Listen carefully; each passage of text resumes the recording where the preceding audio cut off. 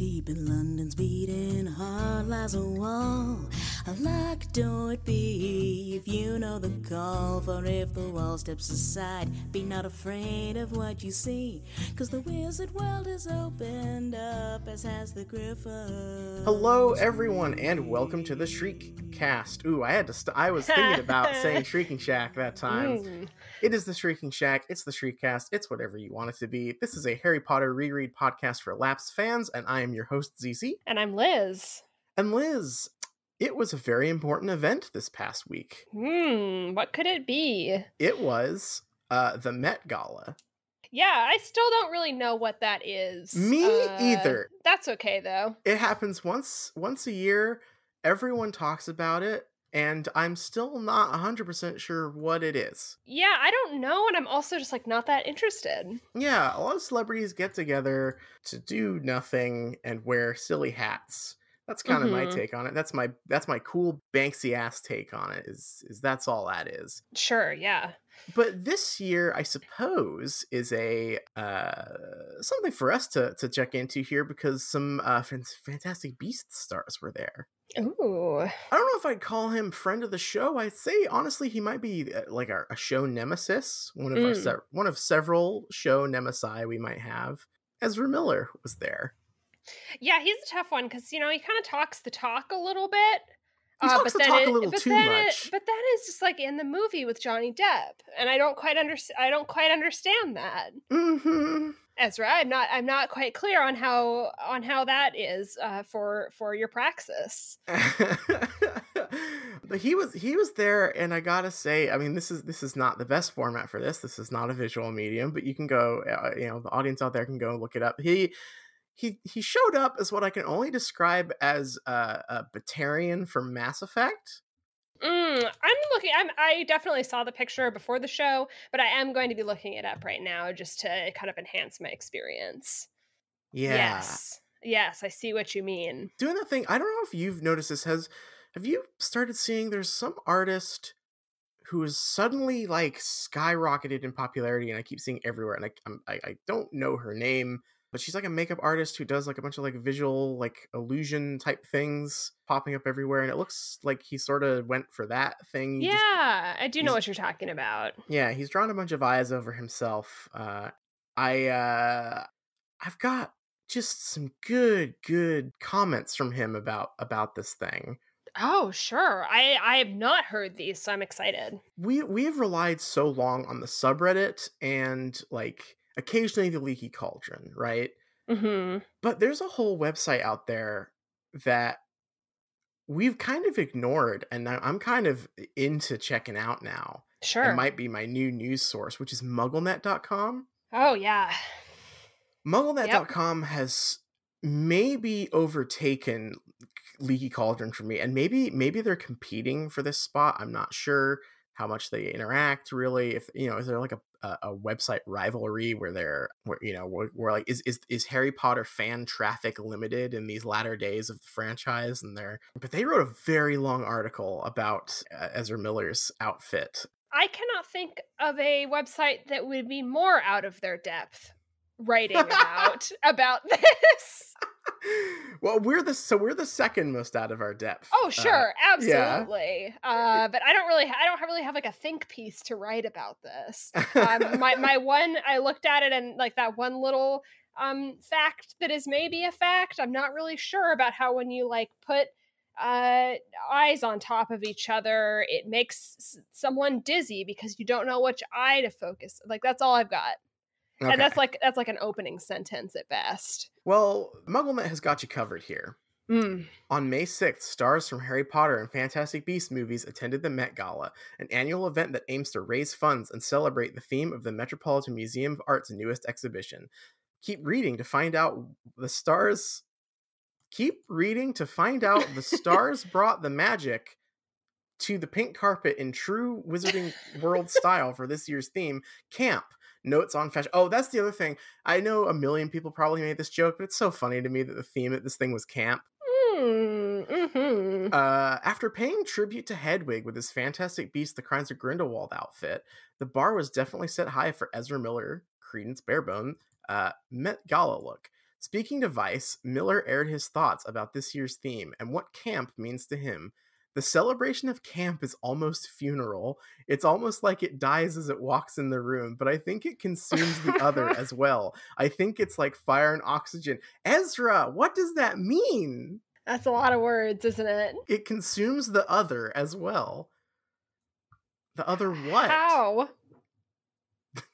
Miller certainly didn't disappoint, wearing a pinstripe corset and cape that even Cornelius Fudge would be proud of. The main feature of this look, however, was the additional eyes on Miller's face. Some will say it's makeup, but we're sure it's magic. It's Some definitely will say magic. I'm really it's- stuck on this Cornelius Fudge detail. Yes, Mostly, I guess like maybe he wears pinstripes at some point in the movie, but I thought that he was explicitly described as not wearing outlandish outfits because he was more like Vernon Dursley. Right, he was like. Sorry, this is such a nitpick for me, but like this is a Harry Potter fan site writing this. No, yeah. Like, why would they get the Harry Potter detail wrong here? Right. Yeah, no, you're not wrong. You're not wrong. The Met Gala is it's something that's always kind of fun to watch everyone talk about from afar, but like now that we have this podcast, it's like, oh, this is related. This is yeah, because we got to talk about the celebs now. We got to talk about the celebs. I love talking about celebs. I do have something about a celeb that I actually do kind of like relatively here. And then I got one. I've got like the duality of celebs here. This is a lot of celeb talk. This opener here. Yeah, sorry everybody. I know we're usually fairly anti-celeb on this podcast. Gossip column. Yeah, but right here at the top. we have the yin and yang. We have the dark and light side of celebs here. We have Daniel Radcliffe. He's my favorite. Mm-hmm. He has been spotted in London, maybe filming something with J.K. Rowling.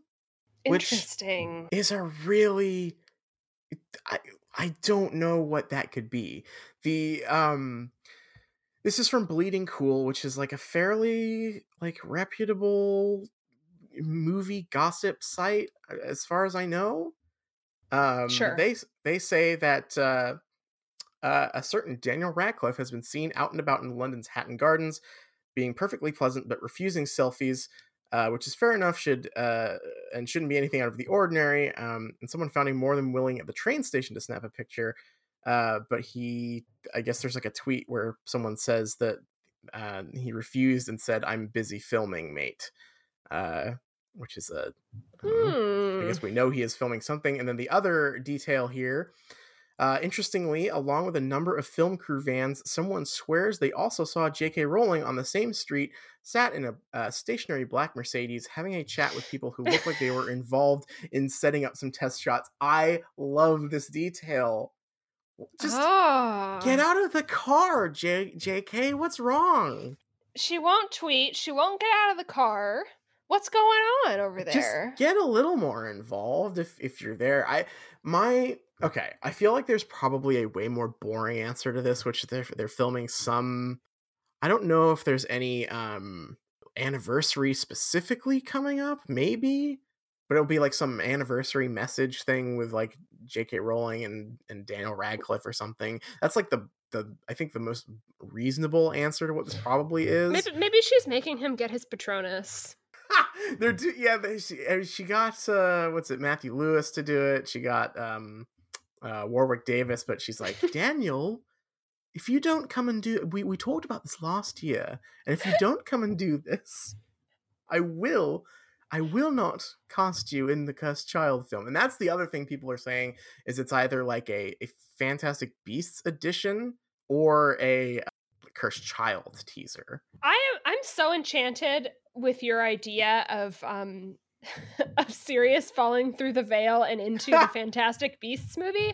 I feel like I would like to see how Harry might end up in the Fantastic Beasts movies as well. Oh my god, if they just do this as like a weird like okay, I know how we save this franchise is that we like Marvel movie portal these characters into another dimension, like another timeline, back to back to Fantastic Beasts era, and we can have Harry running around with Newt Scamander and Sirius Black.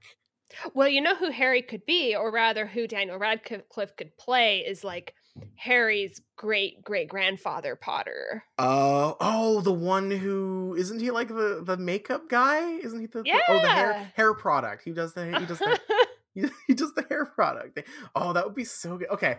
That idea is like actually too cute. Could you imagine if instead of these fucking awful action movies, we got like Newt Scamander, dorky zoologist, author, and what's his name, Potter, uh, interested in making the perfect hair cream, teaming up to have some wacky heist adventure or something. I'm so much more into that, and Newt could go and get like exotic ingredients from various uh various exciting locales and Yeah. animals and things, and they could test them Yeah. out. That would be cute. That would be so good. And instead, we're gonna get the Hitler movie. So thanks, Joe. Right. But yeah, this is. We also just like don't even know if this is true at all. But I just love this. The thing that makes me believe it is the detail about J.K. Rowling being there, sitting in a black Mercedes and like talking through the window to people is like, okay, that does make me believe that this probably did actually happen. No one could make that part up specifically, I don't think, except us. And I did not send this rumor to Bleeding Right. Cool. Right. Do you think it could be cursed child related? So that, yeah, that's the other thing. And I do wonder, like, because Cursed Child just makes money hand over fist on like Broadway and in London, and it was like the biggest like theater opening ever in like Australia as well recently, because it's opening there now too. So it's huge, and I can't imagine that WB hasn't at least thought about making it a movie. And maybe with Fantastic Beasts like not being the hot thing, that's like maybe their compromise with like, okay, JK, you can keep writing your movies, but we are going to make a Cursed Child film as well. That would be really interesting. It would be really something if they did a cursed child movie with Daniel Radcliffe. Although I guess the detail about them, about Daniel saying that they were filming that afternoon or whatever, kind of makes it seem less like a meeting where they were talking about it and more like a one-off, like some sort of interview or something Like boring. an interview, or like it could be like a teaser for like a bigger project, right? Like I could imagine it being some like really simple, I don't know, like I'm imagining like a really drippy nostalgia filled video that they filmed specifically to announce something, where it's like he's shot from the back and you don't quite see who he is, and he's in like some store in London or Diagon Alley or whatever, and someone's like, "Oi, don't I recognize you?" And he like smiles and he's like, "Yeah, probably." And then it plays like doo doo doo doo doo, and then says "coming soon" or whatever, like that kind of bullshit. Yeah, sounds god awful. Well, you know, that's the kind of thing I could see, because it's probably not a film, like a serious film shoot, right? Because that would Hmm. require a much bigger crew than it sounds like was there, rather than just like J.K. Rowling, Daniel Radcliffe, and a few camera guys. But it's interesting. It's much better news. I would happily take a Cursed Child film, or oh, ooh, ooh, I know how to tie this together. Mm. What if they got Daniel Radcliffe to play Grindelwald? Yes. I'm all for this. I think it's about time they just rewrite all of the Harry Potter lore. Just Like I completely, yeah. yeah, just throw it in the trash. And we're rewriting it, and the big twist is going to be that throughout the entire like the book series, all the times that Dumbledore is like, "No, Harry, you're not like Voldemort. No, you're not like Voldemort." The answer is because he was Grindelwald the whole time. The biggest twist. I mean, it has about as much foreshadowing as the Nagini thing, right? As in None. Sure, why the hell So, not? yeah, why not? Why not? Just go ahead and do it. The reason I bring this up is because Johnny Depp has not been signed on for Fantastic Beasts 3 yet.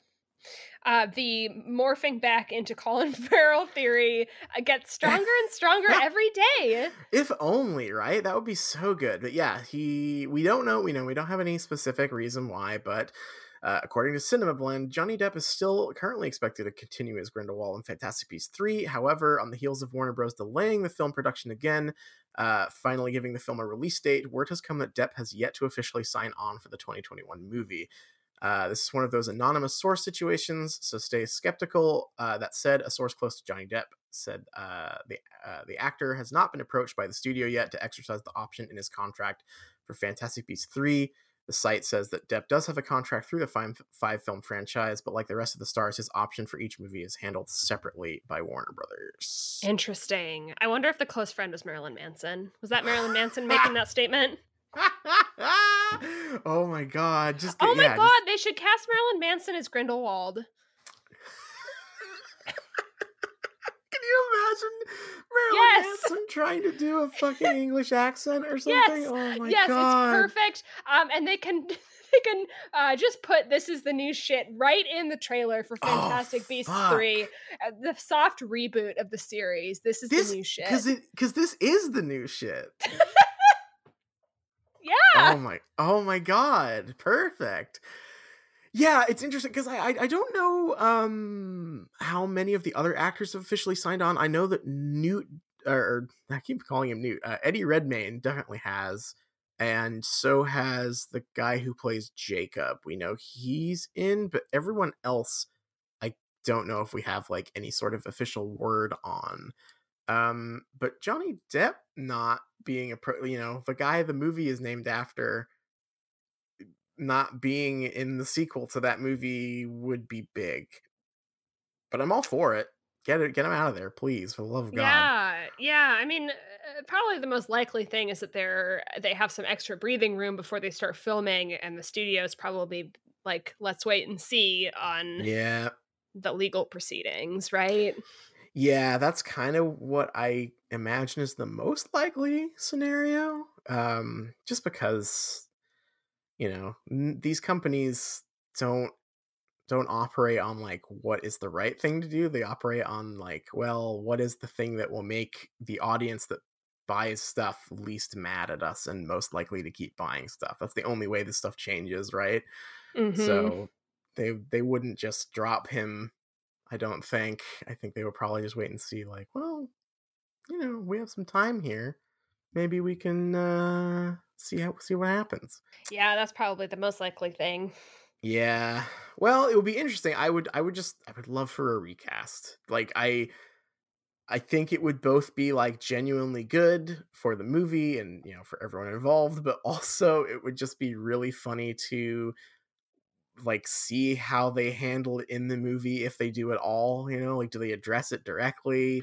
Do they have him transform again? Do they just not acknowledge it and just have a new guy pick it up? Like when actors I really change. don't think that would be too bad. I mean, he has like a very distinct costuming look also. Right. Yeah.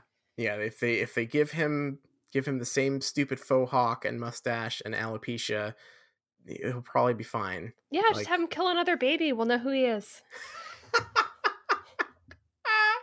Give him this. Oh God, remember how when he walks into that house in that scene, it like focuses in on his stupid like combat boots? Yeah. Yeah. God, it really should be Marilyn Manson, huh? Just pan on up. Just drop him right in there.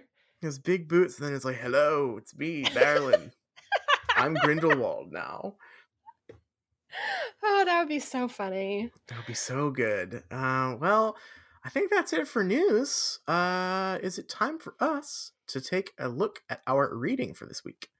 Yeah, I'm sorry, that was a great transition, but you forgot one, maybe the most giant piece of news that we have this week. Right, you are. Yeah, God, I forgot. I had my big list here. It's a short one. It's a short one, but well, it's not a short one. It's a tall one. It's a tall order. They finally revealed the Hagrid animatronic for the Hagrid's Care of Magical Creature. Fuck, I can't even remember what Hagrid's Care of Magical Creatures roller coaster magic experience tour Mm-hmm. Hollywood adventure. Motorbike adventure. Yeah. Motorbike adventure. That's right. That's what it is. Yeah, it is horrifying. It is abjectly terrifying. They say that they worked directly with Robbie Coltrane to make it. And I believe them. It looks like they killed him and stuffed him and then put it on the ride. I love that this was a big reveal. They even It's teased it. They were like, we're going to reveal something really exciting next week. And this is what it was. it's so scary. There's a close-up picture of it that's like okay, so there's two pictures. If you go to Pottermore and you take a look, so there's the one that's kind of from far away, and like you can definitely tell it's an animatronic, and honestly I wish it was easier to tell it was an animatronic. It's maybe the uncanniness of it is what makes it so terrifying, but like from far away you're like, okay, yep, that's fine. But then you scroll down and there's this insanely high resolution close-up photo of it, and it just looks like a death mask. It is terrifying.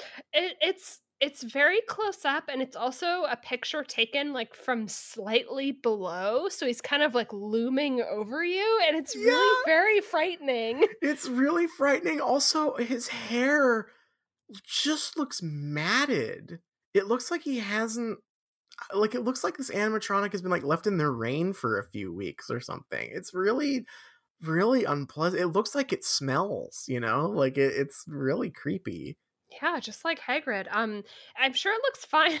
I'm sure it looks fine from the ride. I'm not much of a. I know there's been kind of a surge of kind of like interest in like theme parks and animatronics and things like kind of hitting the Yeah. mainstream lately, and I think that's really cool. It's never really been kind of my thing, and I have to Mm-hmm. assume this is probably like a fine looking one from the context of like a ride, because Yeah. you're not standing right next to it Yeah, you're gonna be looking like at it for any length flying of past it, time. probably, I would assume.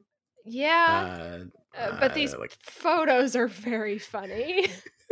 these are the kind of thing, like this is there's always been kind of like a cool kind of interesting underground community of like people who like sneak into theme parks and take pictures of all these things up close, like in the ways you're not supposed to see them, because like Mhm. these things are designed to be seen like quickly in motion, right? Like you're moving past them, and so you don't really get the time to like really study them like this. Mhm. So them just like posting this creepy picture of this Hagrid up close is really really funny to me.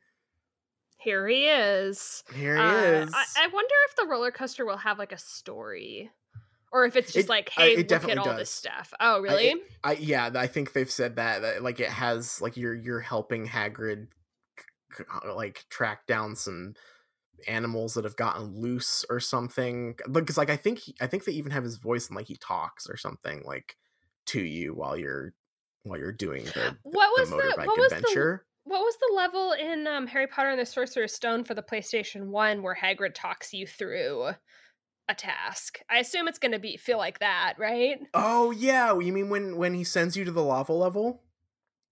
Yeah, does When he have like kind of a voiceover where he's like telling you what to do? No, it's when you look at the tutorial signs that tell you what the different creatures do. He signs them all Hagrid, and the voice actor read Hagrid in Ah, every single one. So it's like these creatures will attack you if you get too close to them, but if you hit them with Flipendo, they'll stop. Hagrid. Like so I imagine maybe it'll be something like that for that's what I'm sure. thinking of. So I hope it's evokes that kind of same feeling. The other thing about this photo, the close-up photo, is it's kind of the same angle as that really famous screenshot of the PS1 Hagrid, and it's Oh, almost it like is, isn't it? it's almost like like this is Hagrid on highest settings. Like this Oh, is so we've seen low settings this is Hagrid. Hagrid on the PS5. Yeah, exactly. Very Perfect. cool. Very cool. Well, thank you for that reminder, because I did have that special transition, but I could not. We couldn't do this justice. Like we needed to talk about scary Hagrid for sure. Yeah. But now let's do it. Let's take a look at our reading for this week. Yeah, this week we read chapter 17, which is called Educational Decree number 24. We jump right back in with Harry, and he is feeling kind of better than he has this entire book after that meeting, the first meeting of the still unnamed defense club. Everyone kind of went around the room and complimented him, so he's feeling pretty good. He's feeling like he's feeling like some people believe him about Voldemort, and that he can finally take action to in forming this defense club. His mood kind of persists until Monday morning. We get like a few little scenes of like them doing their homework and stuff over the weekend. More of a summary than anything else, but it's Monday morning, and they're coming down from the dorms, Harry and Ron, and they see everyone gathering around a notice board, and it's a notice that Umbridge has posted, and it's Educational Decree number 24, and it's that all clubs, teams, etc. Must be disbanded immediately, and basically, like, anyone that wants to register a team or a club needs to take that information to Umbridge, and she will she'll reinstate it at her own discretion. Because of this, Harry and Ron basically automatically assume like Umbridge must have overheard us trying to make this club. They go to try to find Hermione. They can't get into the door. They can't get into the girls' dorms. But Hermione kind of walks down, sees the decree, and Ron has kind of decided, like, oh, someone must have snitched. It was probably Zacharias or Michael Corner or someone. Hermione says, no, that can't be it. I jinxed the paper they all signed. So if they had, we would know about it. They do end up resolving, like, it's too important. I'm sorry, I'm hearing drilling from downstairs. Don't worry about it. It scared the shit out of me. I was like, what the hell is that sound? Yeah, I think they're replacing the cabinets down there. They're going to do the defense club anyway. It's too important. It's more important than school rules. Angelina approaches Harry and Ron and is just like on the verge of tears. She's so upset. She's like, they're not going to, like, we have to make sure that they'll give us the Quidditch team. I'm so upset. Harry, don't you dare piss her off. We need to be able to play.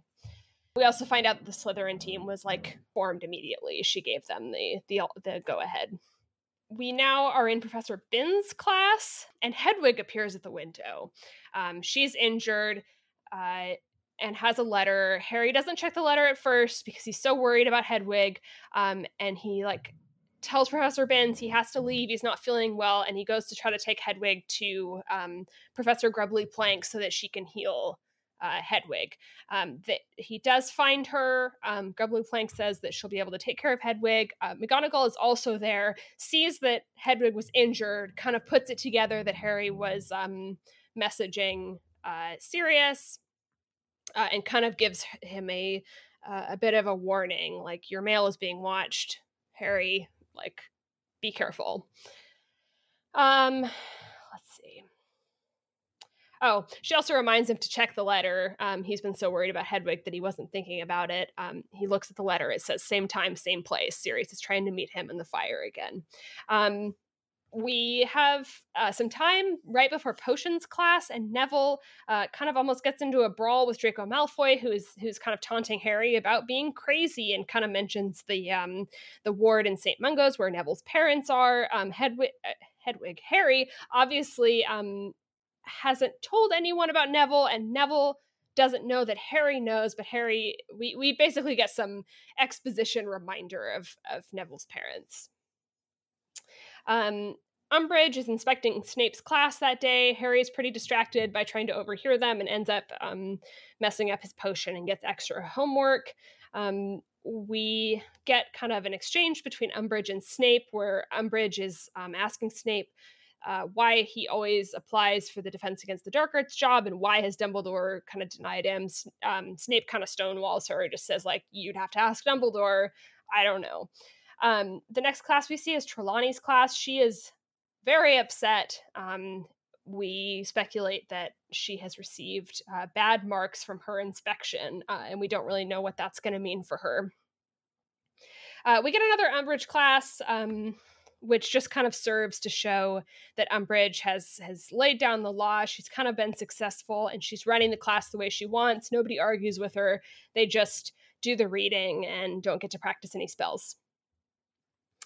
Um, Angelina has submitted their request to have the Quidditch team. Umbridge is trying to decide, so she's clearly holding that over the Gryffindors.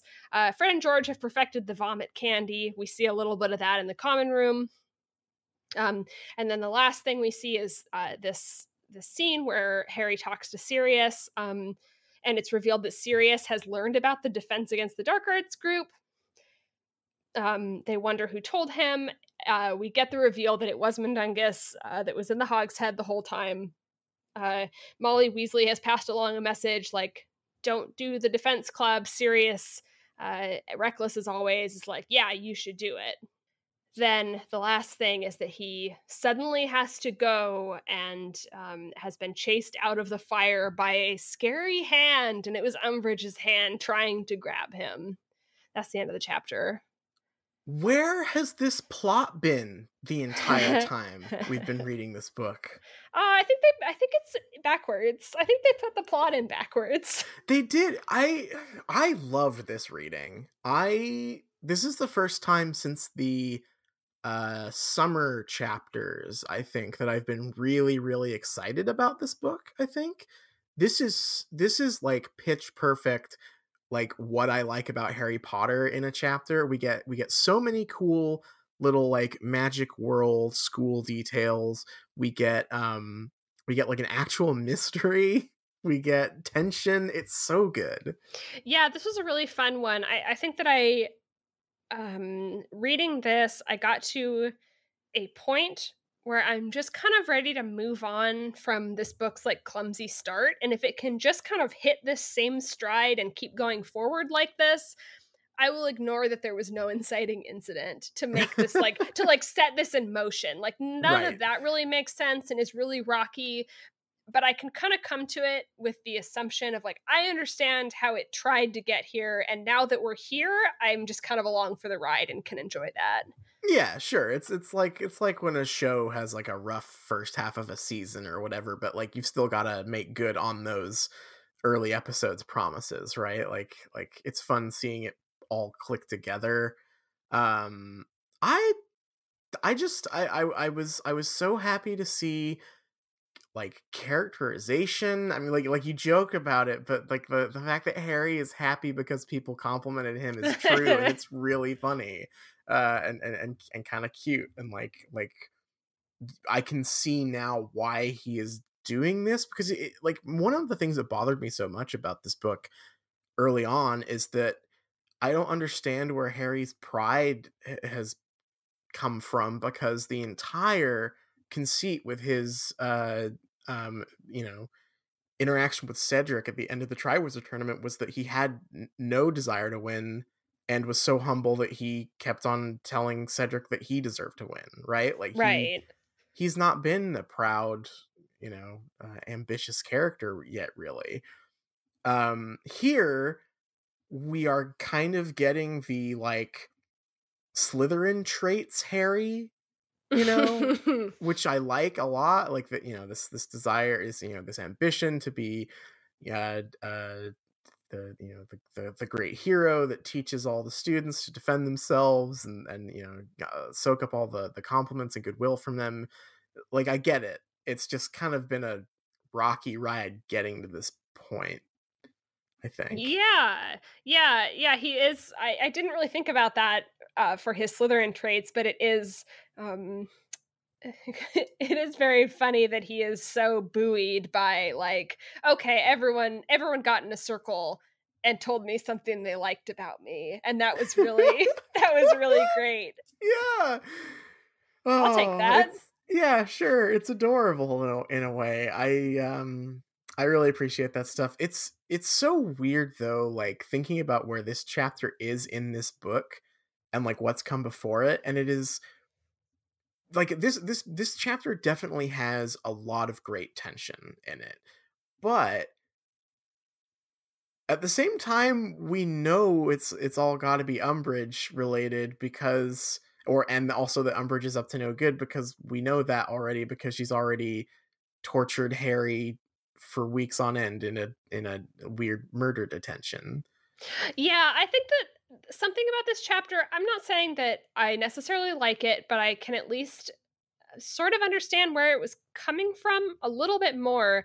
And it mostly came from the scene in Umbridge's class in this chapter where everyone is just like, they have been beaten into submission.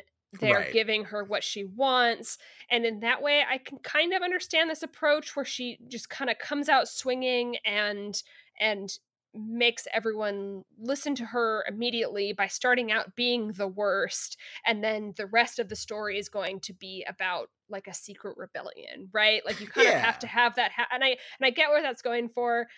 I do think that it ends up reading in a very funny way because you're right. Like we've had a few chapters now where she has been the teacher that does like torture detention, and then all of a sudden we are back down to this very school-sized problem where it's like, is she going to let us do our like play in the Quidditch tournament? Um Yeah. I Oh love no, not the Gobstones Club. I know. I love the size of the problem in this chapter. I think that's what Yeah. really really works for me. I cuz this is a school story still, and that's kind of like I have had to ask myself a lot reading this, like what do I want out of a Harry Potter story? And typically a story about trauma, a story about political intrigue is not what I want. I want like school problems. And so when it's Yeah. when it's like Angelina wants Harry not to get in an argument with Umbridge because they want to play Quidditch, that's this kind of size of problem that I enjoy a lot more. Yeah, it f- it's it makes the like size of like their response to the problem almost comedic. And like that works for me so much better because the grim like, well, someone's going to break into the school and kill us, oh my god thing has, as you know, as we've talked about for multiple episodes, is lacking because there's, like you said, there's no inciting incident, there's nothing that like makes that response seem reasonable.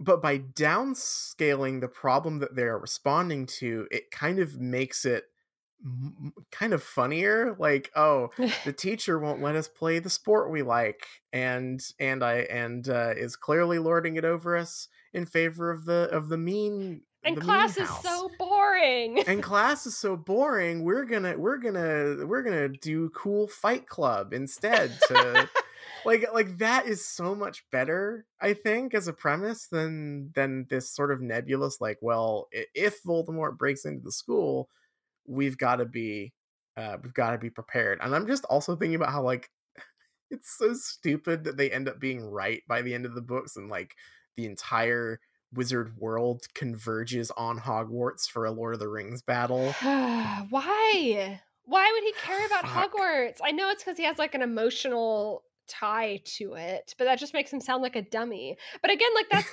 the other thing is like it's so hard to buy into that. Like, okay, Voldemort's going to take his army and attack the school, but that almost seems to take it into this realm of like politics when the story is of a size that Harry has been dealing with Voldemort trying to murder him specifically, for the last 4 books. And now I'm like, what's different? Yeah, yeah.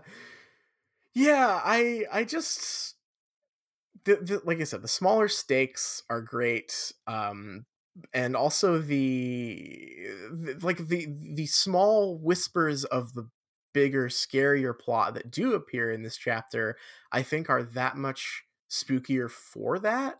Like it's all very school-sized problems until Hedwig has actually been like injured, you know, and Hmm. like there's some real like emotional stakes there for Harry. You know, we have Sirius, you know, he's part of the actual big rebellion, and you know, he's risking his neck and to talk to Harry and stuff. Like there's some stuff that kind of, it's the balance has shifted. I think that's what it is. This chapter like kind of like has restructured the balance of the stakes in a way that Hmm. has finally made this story work for me. Yeah, I really like that way of thinking about it. Because you're right, all of those bigger things that are happening are a lot scarier. They're a lot less just a character telling me about something scary that's happening that I should care about. Hmm. Um, the Hedwig being injured scene was great. I loved that Harry cared about it. Yeah. That's such a silly thing to point out, but I was like, "Oh, he's really upset." Um, Yeah, and it's sweet. is, like, doing the right thing to solve that problem too. Grubbly Plank is now my new favorite character. She rocks. I love Again, her. who needs Hagrid? That's my like Grubbly Plank is a hero. She's a good teacher. She's very caring, and she's saved Hedwig. Like Yeah. what is there to Hagrid dislike? who? What Yeah, who even is that guy? thank you. I don't know Next him. Paramagical Creatures teacher. I also like Uh, that she was hanging out with McGonagall. yeah, I want to know what they are talking about. I want to hang out with McGonagall and Grubbly Plank. What are they up to? Hell yeah. But yeah, so that's kind of like the like the over my overarching thoughts about just like the structure of this chapter and like what it does for the story, and it's kind of like rescuing the story in a way. But I kind of want to go back and like start and walk through the chapter because it's also just filled with so many good little details. Sure, Like yeah. the decree itself is really funny. I want to know what the previous 23 educational decrees are. It's such a good uh joke. It's such an early Harry Potter joke too. yeah, Is like it's number 24 and we haven't heard any of the others, but it's I I enjoy this villain Umbridge. yes, yeah, her just being like the like teacher lording over the students and abusing her leadership powers is so much funnier than her being the actual torturer or whatever, you know. Mhm. What did you think about the dorm alarm when I think that part could be just cut out. I don't know why that's Mhm. there. It's a little much, I think. Is it Although, is it just there for it to be a joke? Is I was what I was trying to figure out about it was is it there to try to solve a future problem? yeah, I think that's explicitly what it is because if I remember right, and maybe this is just me inventing this completely, but I swear this might come up in the fucking Battle of Hogwarts. Like they climb up the girls' dorm thing and like Fenrir Greyback or somebody like can't get to them or something because he slides. There's got to be something like I that. have a really hard time believing that Harry would learn about this for the first time in his 5th year. That's the other thing. This is something that like really casts a pall over like my image of their friendship. Have they never tried to hang out with Hermione before? Like they've been in the same common room and dorm for 5 years. You're telling me that like they've never they've never tried to visit her in her dorm or whatever? That seems a Guess little not. far-fetched. She It comes in like every Christmas to their dorm. right. Yep.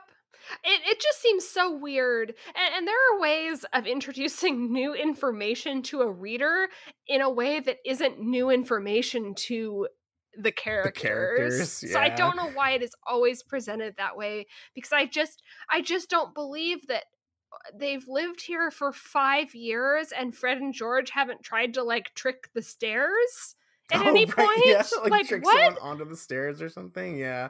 I will say, though, I do really like the detail of Hermione sliding down to meet them while talking, like, that's Yeah, kinda cute. it has some cute imagery. I I think that Hermione's character is completely lost, though. I don't understand what it's supposed to be. Her explaining the situation, like the way she says it, is so weird. Um, Yeah, one thing I really don't like in this chapter, it's kinda like my one kinda sticking point here is Hermione's big like at the beginning of the Hogwarts part of this story. I thought the story was going to be about Ron is abusing his prefect powers and Hermione is trying to uphold like the like you know, the like the good version of the prefect, right? Like she's going to follow Mhm. the rules and be honorable or whatever, and like that's going to be their main conflict. Uh that's completely gone out the window because she is now doing cool spy shit and like writing, getting people to write their names on secret paper to tell her if someone's snitching, which I think is a cool, like that is a cool addition to the plot, I think. But it is so weird that she's just kind of like nonchalant, like, oh no, I enchanted this paper that yells at me if someone snitches. Like no one goes like, holy shit, Hermione, what? Like, It's so minor, but it really bothers me from a her character perspective that she didn't just tell them that that's what she was doing and be yeah, like, yeah, sign this, but you know, you have to mean it because I yeah, juiced it'll it. tell me. Like, there's no going back. Yeah, Like, that's I a little. believe that she would do that. Yeah, I believe that she would use that paper, but she would probably tell people up front. That makes sense. That's a little weird. But I do think that, like I said, like the scene where like they're sliding down and talking is kind of funny. The scene with Angelina and Harry is so good too. Angelina gets so much screen time in this book. I did not remember her being this major a character at all. Yeah, I like her a lot. I actually really enjoyed the detail of her being very emotional about Quidditch. Yeah, she's such a fun or like not stand-in, you know, she's literally the replacement, I guess, for Oliver Wood, who was never really that much of a character until the third book. Mhm. And it's nice having that character like carry forward in some sense. Like it's not the same character, but we do have someone like above Harry who is like, you know, the more knowledgeable Quidditch player who is like even more passionate about it than he is, and like introducing that as like a another angle for the story, to, you know, another direction for him to be pulled in is always, I've always enjoyed that stuff. I don't care about Quidditch at all myself, but I've always liked when the characters care about Quidditch. Yeah, it's actually something that I as a characterization thing, I'm actually really enjoying that Harry can understand these huge stakes, right? The stakes of a war. And he still crosses that line with Umbridge, right? Like that's still not Hmm. enough to make him not mouth off to Umbridge in class, but he's actually more willing to go along with smaller stakes issues, right? Like he is Yeah. more willing to uh like get himself under control to deal with the issues that are like age appropriate for him, if that makes Yeah, well, sense. it's like the characters have to put things in terms that he understand. That's uh such a 15-year-old thing to me, right? yeah. Like there the something more abstract is not going to um make a lot of sense, or like maybe make a 15-year-old do like the right thing necessarily, but like they're going to get it a little bit more when you put it on their terms. You know, weirdly enough, this retroactively makes me think some of his like Rambo speech stuff, it like makes it work better for me, because it comes off more as like bluster in a lot of ways. Uh-huh. Wi- and like, you know, he can talk the talk, you know, he knows what it sounds like to be traumatized by war or whatever, you know, or like, you know, by these crazy events, but he is still the kid who like at 11 years old, you know, got the Sorcerer's Stone or whatever. So he's probably like more hardened than he thinks he is at this point. Uh, and and I really like this idea of him, you know, not like play acting is the wrong word, because like clearly his thoughts and feelings about like the Cedric situation are very real, but he is acting out in such a theatric way, and it is still not really dawning on him the importance of the situation the Order of the Phoenix is in, versus when something that matters directly to his life, Quidditch, is taken away from him, and like then he truly get like that's just sort of a fun aspect to his character now that I'm appreciating more in retrospect, now that we've had this chapter sort of fix everything in a weird way. Yeah, I feel like we're being a little bit generous to it. It's still But it's I still very do silly. but I do really I like that idea that it's like when he is talking about the war, talking about his, his very serious issues, he is kind of like following the script of what that should look like or what he Because other thinks that should characters have look done that like. around him, right? Like he's heard serious talk about being in Azkaban and stuff. Like he's been around that stuff. So Yeah, I mean he's he's probably been in the room with Dudley watching Rambo, right? yeah, oh my god, yeah, he's definitely watched Point Break, not with the Malfoys, obviously, but one day they will, when they've put their differences aside, they'll come together and say, it is really cool in Point Break when they have all the weird president masks on and fire their guns in the air.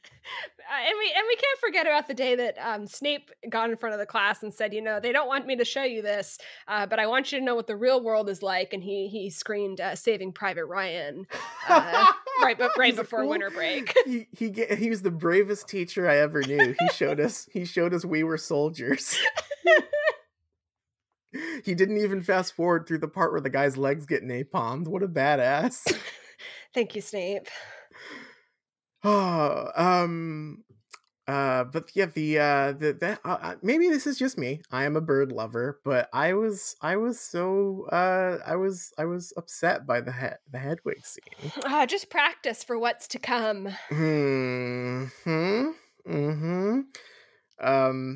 But it was cute that Harry cared again. Harry having things that he knows how to care about happening to him is good for his character. But I also really like these gargoyles that are outside the staff Oh room. my They're god, just, I freaked out when I read about the gargoyles. like, I want to know more. I want to hang out with the gargoyles some more. I hope they show up more because they're great. They're just Okay, sort of wait, hold on a second, because this is a good example of Harry, us being introduced for some gargoyles for the first time, and Harry having clearly already met these gargoyles in the past. Yeah, exactly. This isn't new to him, but it's new to us, and it's fun information. But they're so good. Also, I forgot to check this before getting in, but I have highlighted here Sonny Jim.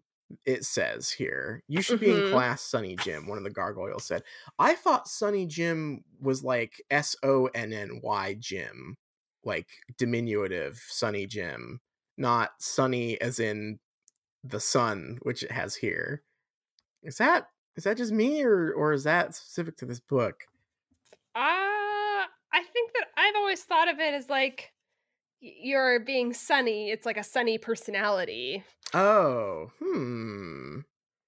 But I don't think Sonny I've ever Jim. seen it written other than right now. I'm looking this up now. What the? Okay, Sonny Jim. Humorous or patronizing way. Oh, but there's also Sonny Jim with the U, who was a mascot for cereal in like the late 1800s.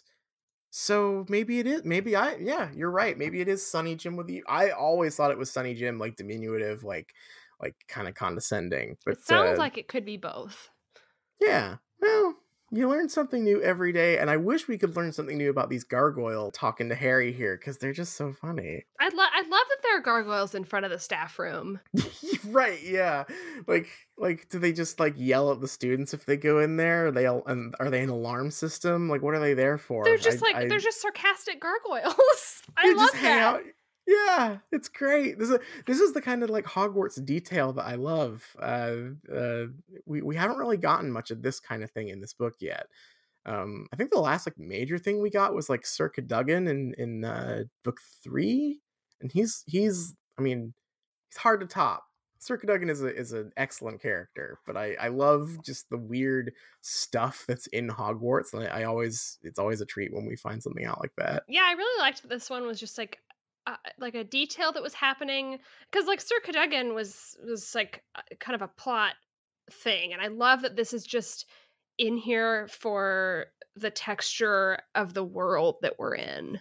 Yeah, and they're like joining in the conversation like uninvited, but like like Grubbly Plank and McGonagall and Harry are all talking, and like the gargoyles are just interjecting and like being sassy in the background. It's very funny. It's very That charming. stuff is very sweet and is like that kind of stuff really brings me back to what I like about these books, I guess. Is just that kind of whimsical uh thing about like being at Hogwarts where you are somewhere that feels alive. And it's sad that it's so lacking sometimes because this chapter was just like jam packed with that stuff.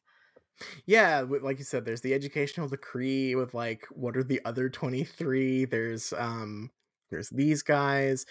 There's just like more low level interactions with the professors. Like I love that like the implication here is that they were hanging out in the staff room. Like I want to know like not in the sense that it's necessary for the story, but like it makes me wonder about the things that happen in the story and like that engages me and gets me interested in the characters and the world and stuff. Like, oh yeah, these characters I like hang out when the story is not happening, like Mhm. they don't exist just for Harry. And it's always nice when you get like a sense that the world is lived in. Yeah. I love um the Snape scene too. That's a big that's a I like that Harry has like forgotten his determination to be good at potions already, like one class later. I love the inspections too. That's been Yeah. a fun thing that is an opportunity for us to see a bunch of classes. Yeah.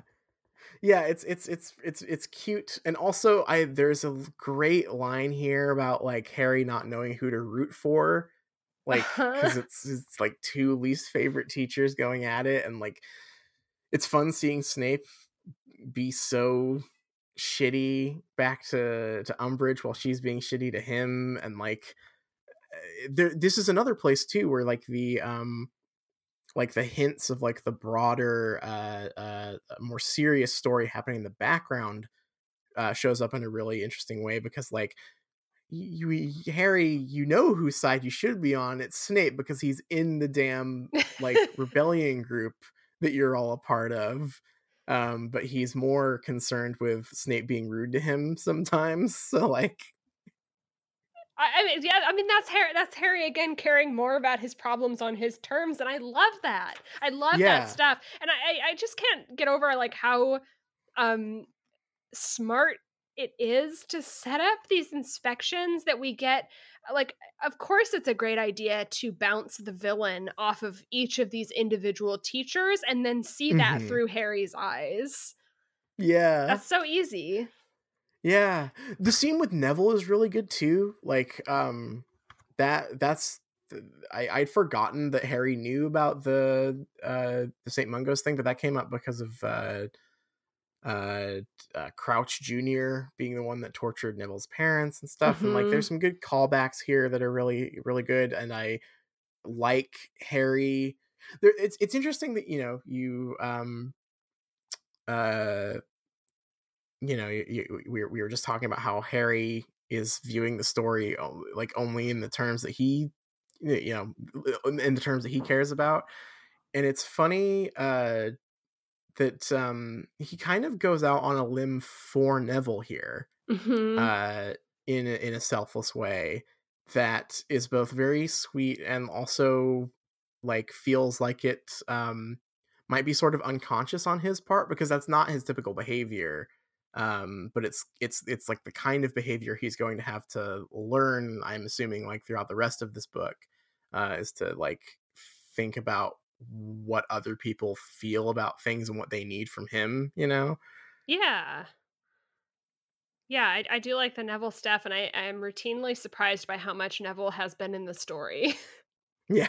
Yeah, he's a major character in a lot of ways, which I like Neville a lot as a character, so that's always a treat. Also, I gotta say, there's another mention of, you know, Hermione knowing that Trelawney's a fraud or whatever, but Trelawney is so good in this chapter. Her her theatrics are so funny here. I love her. She's so good. Just her interaction with the Patils, or no, it's Parvati and Lavender Brown, where they ask her if something's wrong and she goes on this weird like, oh no, I'm not mad, like rant is so good. Someone asks her specifically, but Professor, who's insulting you? The establishment, said Professor Yeah, Trelawney in a deep, dramatic, wavering voice. I love yeah, that. I'm she's so on her so side good. here. She is Yeah, being she attacked by the rocks. establishment. She is. Yeah, but I love her here, and like I feel sorry for her here. But it's a Ron's a very, very dickhead. funny scene. That's his Ron is a character now. What's up with that? I actually don't you mind. Like, know, I'm just almost like just on board with that now. There's I'm like the part where he's just like openly mocking Trelawney during this scene, and I am just like, yeah, you're the bully character now. So I'm like coming all the way back around on it, where it's just like now he's in this space of occupying like the bully archetype.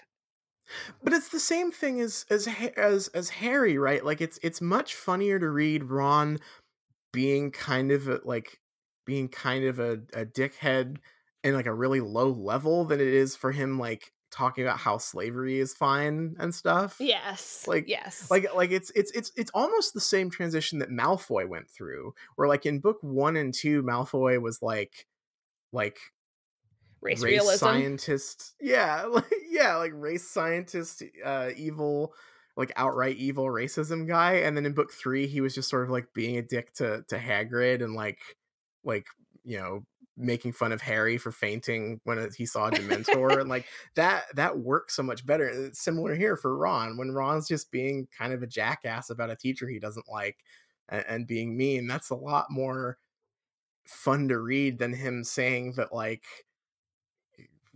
elves don't deserve salaries, right? Like it's a lot, I don't know, just more pleasant and like the right size for these characters, I guess. Yeah. It kills me because it's like when the story is the right size, it's so good. But Yeah, it's so often misses the mark. yeah, and I mean, if anything, this just highlights just how detrimental becoming a like espionage story really has been for these books, right? Like, because Hmm. now we're back to like school problems, and it's like, oh, these are still the same characters. Like everyone's here, everyone's recognizable and like behaving the way I know they should. It's just so much more palatable because it's problems that make sense for them. Yeah. Um, the Umbridge class has my least favorite thing about this chapter, Mm, and it is the like what the chapter that they're reading that I think I'm supposed to be outraged about. mm. It's called The Case for Non-Offensive Responses to Magical Attack. Oh, right. And I feel like the way that that's dropped in the book is like this like I'm supposed to read that and be just like really pissed. Like Yeah. how dare How Umbridge? how dare Umbridge teach them de-escalation or whatever, right? Like, yeah, that's a little weird.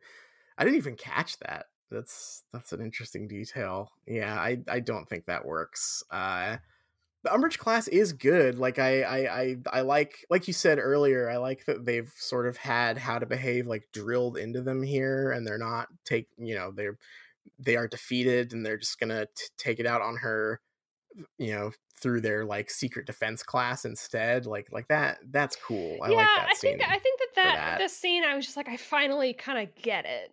I don't think it Hmm. was executed very well, but I do No, get getting what here it's was a trying to say.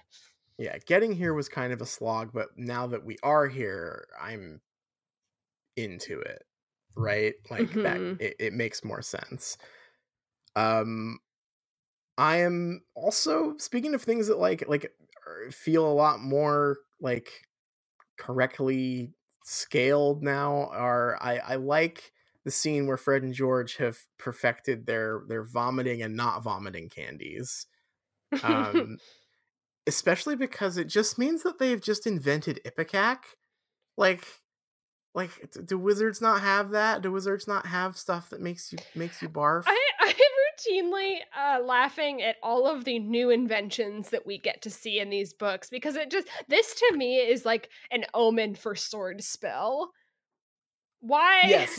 why, why, why are wizards in like, I don't know what year this is supposed to be.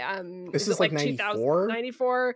Like, wow, we just discovered vomit. And just 10 years ago, we invented sword spell. What? Yeah, the like all important combat spell being invented. I mean, this is the same as the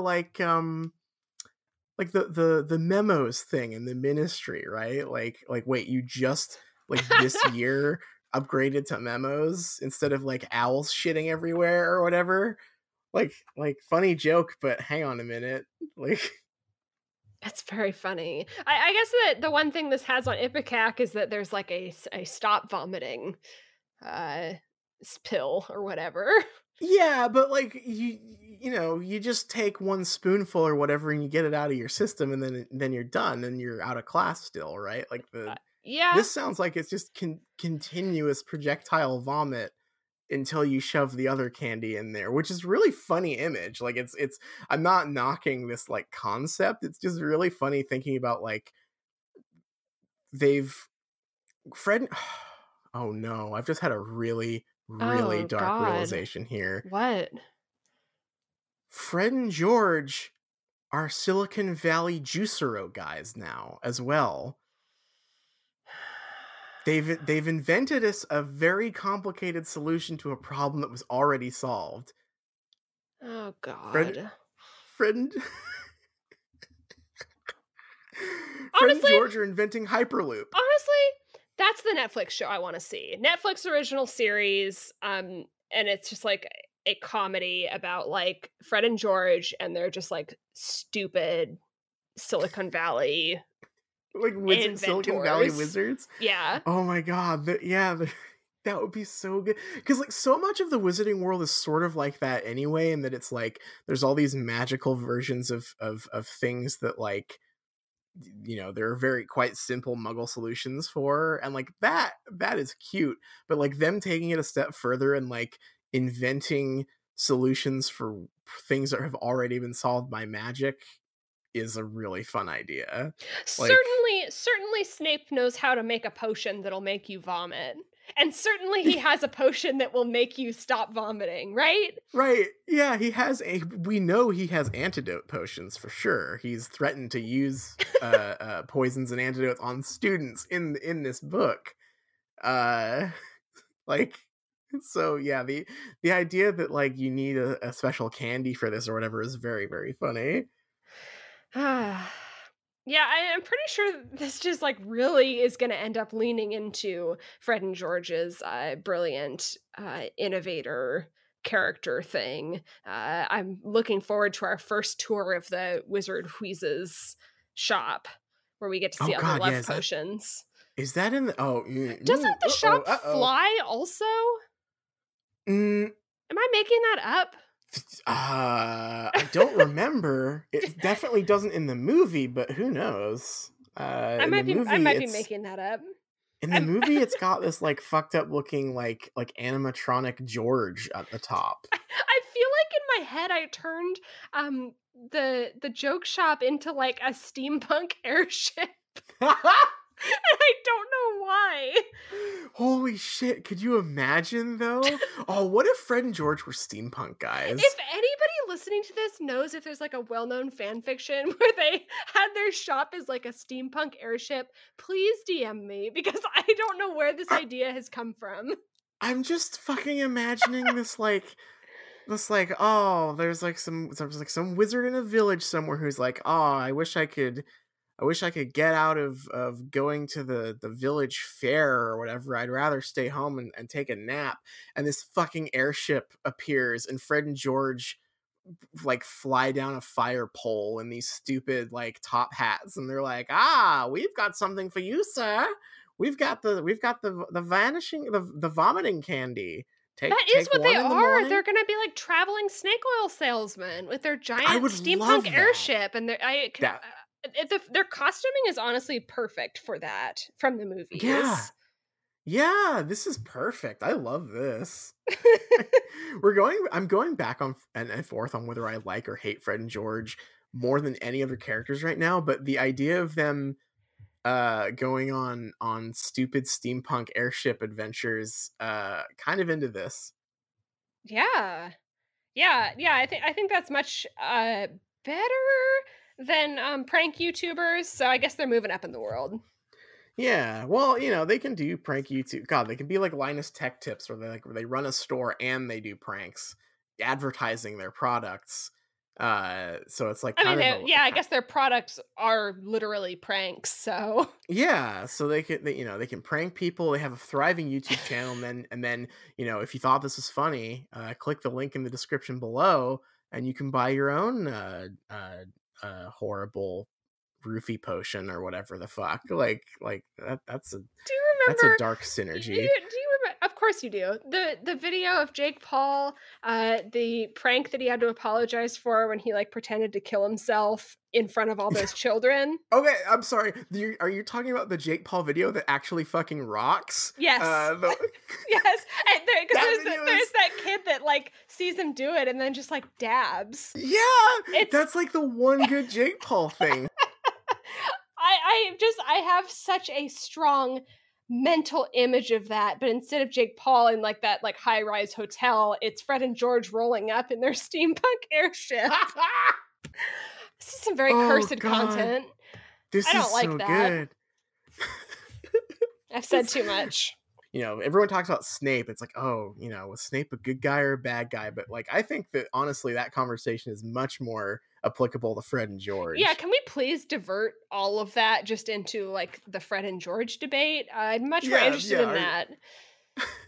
Our Fred and George, they're not entirely good. They're not entirely bad. They're more like real people. And that's what makes them so fascinating. And then I get like 500 upvotes and Reddit gold. I think that like revisiting these books, like Fred and George are not really characters. I mean, they're around for sure, but they provide a lot more for Ron, like context for Ron's character and all of that. But mostly they just kind of pop in to mostly like have some sort of background joke that has very little to do with them as people. And so when I like in reading these, the more and more I like see those posts about how like the human tragedy of Fred dying, and I just like am having this like huge disconnect from how they are, and they just like are popping up, and it's like, oh, in this scene they're showing up in the chapter because they're like torturing salamanders, and in this one they're feeding roofies to first years. Yeah. Like I have a hard time feeling like that's going to have much of an emotional impact on me. It's like if Peeves died. Yeah, it's like, oh darn. I guess. Like, he was funny. I wish he would stick around, I guess. Yeah, it's very funny. They're moving around, and they're a moving target. I can't tell if I love these characters or hate them, but they are popping up enough in this book that I'm like starting to appreciate their dumb antics here, I guess. Yeah.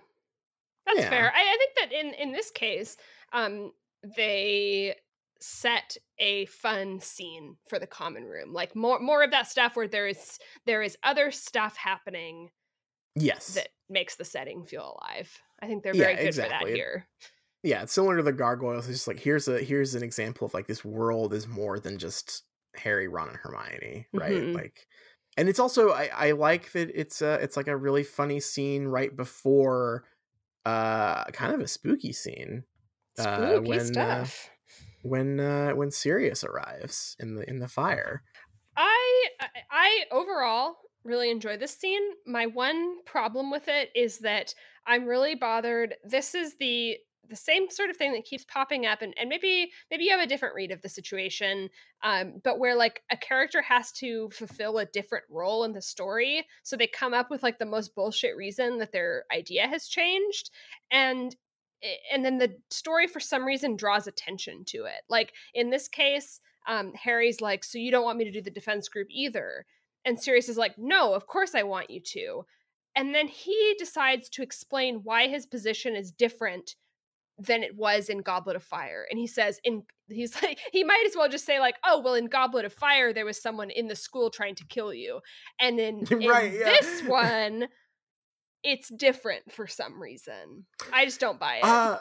I don't buy it. I think you're right. I think the one thing that I think does work about it, and like maybe this is just a super generous read, um but I like this is another, like, this is a character in a more indirect way, similar to like the Neville scene, but showing Harry that there's a difference between like looking out for your own interests and looking out for everyone else's interests, right? Mm-hmm. And Sirius is looking at it from like the opposite angle, whereas to Sirius, looking out for everyone's interests is teaching them how to do the gun spell in case Voldemort shows up. Whereas like McGonagall has been telling him, you've got to think about what everyone else is doing, and not rock the boat while the adults do the actual rebellion thing, right? So I like it from that perspective, but you are dead on the money in that he is only doing that to serve that purpose in the story, not because it's his character, right? Yeah, I it's a weird one because I don't think I would have even really noticed if he didn't specifically draw attention to it, or rather, if the story yes, hadn't been like, "Hey, look at this." I think like another maybe generous read of the situation would be like when he was advising Harry in book 4, he was free, right? He was in like in a tropical island doing whatever he wanted, so he didn't maybe feel the need to live vicariously through Harry like he does now, and right, he's yeah, like he is contained and is following orders from somewhere else and is clearly like projecting and externalizing his own problem. yeah, So there is that. It felt like a I like that. very out of nowhere, like, hey reader, if you noticed that his position has Yeah, completely changed, here's why. yeah. Out of all the things that this book has like refused to lampshade, this one is a weird one to go out of its way to lampshade, I guess. Like, yeah, I don't 100% buy that. I do like that read though. Like that one makes a lot more sense and could probably be left subtextual, without the characters having to say, "Hey, wait a minute, explain your characterization to me." Yeah, because like his explanation isn't very good. Whereas if we had been talking about it and that line hadn't been there, that might have been what I came up with, rather than having to kind of work at it backwards from his kind of garbage explanation. Or even like I mean, I know we've complained about Hermione fitting this role, but it would at least fit here because she's done it already in this book. But like when in a separate conversation later, have Harry be like, it's weird that Sirius has kind of flip-flopped on like whether he wants me to keep my head down or not, and have Hermione say like, yeah, well, his situation is different now. Yeah. Like having a conversation these other characters could have, rather than asking. You should, I just feel like a good writing rule of thumb is you should never just have a character say exactly how they're feeling at all times, right? Like that's boring. That's a boring story. You can't just have your character declare what their characterization is for Yeah, you. I mean, also like people are oftentimes wrong about that too. Like if you're relying on like knowing what a character is feeling because they are telling it to you, that is characterizing them as being very. You need all of your characters to be very introspective and very emotionally Right. intelligent. Yeah, all your characters have their shit completely together. Uh yeah, which, as we all know, Sirius with dog brain definitely has his shit completely together. I really did like this scene, though. Obviously, the podcast got a shout out from Sirius Yeah. himself, saying, "Why don't you guys meet up at the Shrieking Shack?" So we hear you. We appreciate that. Yeah, I might have to dig around in the audiobooks now for some Jim Dale Saying, "How about the soundboard. Shrieking Shack?" Yeah, I'm sure Yeah, there's a how lot about the of really Shrieking good stuff Shack? there. But this reveal of like Umbridge has been watching the Flu Networks thing is really cool and She's spooky. Like, scary. She's so much she is scarier like that scary. than she is in the torture detention. Yeah, it's, I mean, it's in a way it's similar to like the characterization thing where we're like, I would much rather see characters doing shifty things than just like immediately sitting down with a character and having them lay out their like It's like, okay, and I'm gonna torture you now, Harry. Well, all yeah. right. Yeah, like, okay, I guess I know what this character's deal is then. Right, yeah, exactly. Like it's nice to kind of ratchet things up as needed, you know? Hmm. Um this is the most minor detail I think I'll maybe ever pick up on and talk about in one of these books. Sure. But I have to say I really like the description of like when they're talking, Sirius, like his head in the fire, like leans his head against the side of the hearth like he's bored or whatever, Uh-huh. because that's a really and also starts spinning at one point, like he's spinning around, he's resting his head against the thing, like, he's fucking bored, right, he's fidgeting. It's really uh good. It is such a good picture of him. yeah, it's a really vivid image that didn't even need, it didn't need to be there. It's just a little throwaway detail, but it's very cute, and like it's funny comparing it to the Goblet of Fire fireplace scenes, which just say, his head was in the fire, his head appeared in the fire, and Hmm. like now we're getting like acting, like stage direction for like what his head's doing, and it's cute. Yeah. Yeah, I loved this chapter. It's good, right? Like it's just like the it's hitting on all cylinders. The character stuff is right. The school level mystery is there. The broader political story is there just enough to add flavor. It has like all the little like Hogwarts life details, like the gargoyles and the Fred and George stuff that like give it a sense of life. It's just doing everything good about Harry Potter in one chapter. And we've been also, it helps too, I think, that we've been like deprived of this stuff for so long in this book that it's just like it's an oasis in the desert. It's a really, really fun I chapter. was very surprised. Yeah. Well, let's take a break and we will be back with some more Umbridge content. Hmm.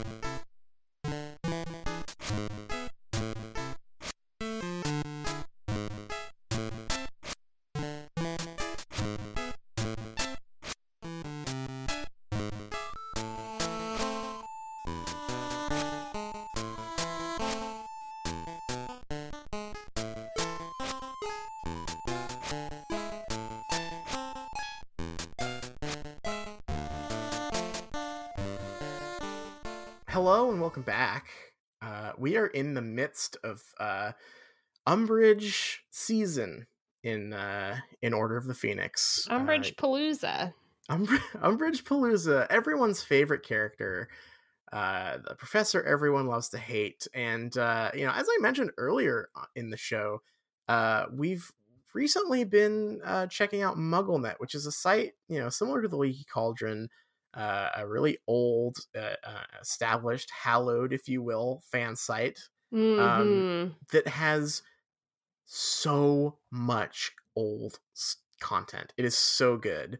And I a couple weeks ago we read that very weird Osama article, uh which was has gotten me hooked on these like old editorials and stuff, and I've gone back and found some a couple of Umbridge related articles from 2004, Great. I have found a couple, a couple of Umbridge related articles from more recently, from 2013, and there's quite a transformation, I guess I will say, in like, what kind of content is a site pumping out, like while the series exists versus years after the series has ended.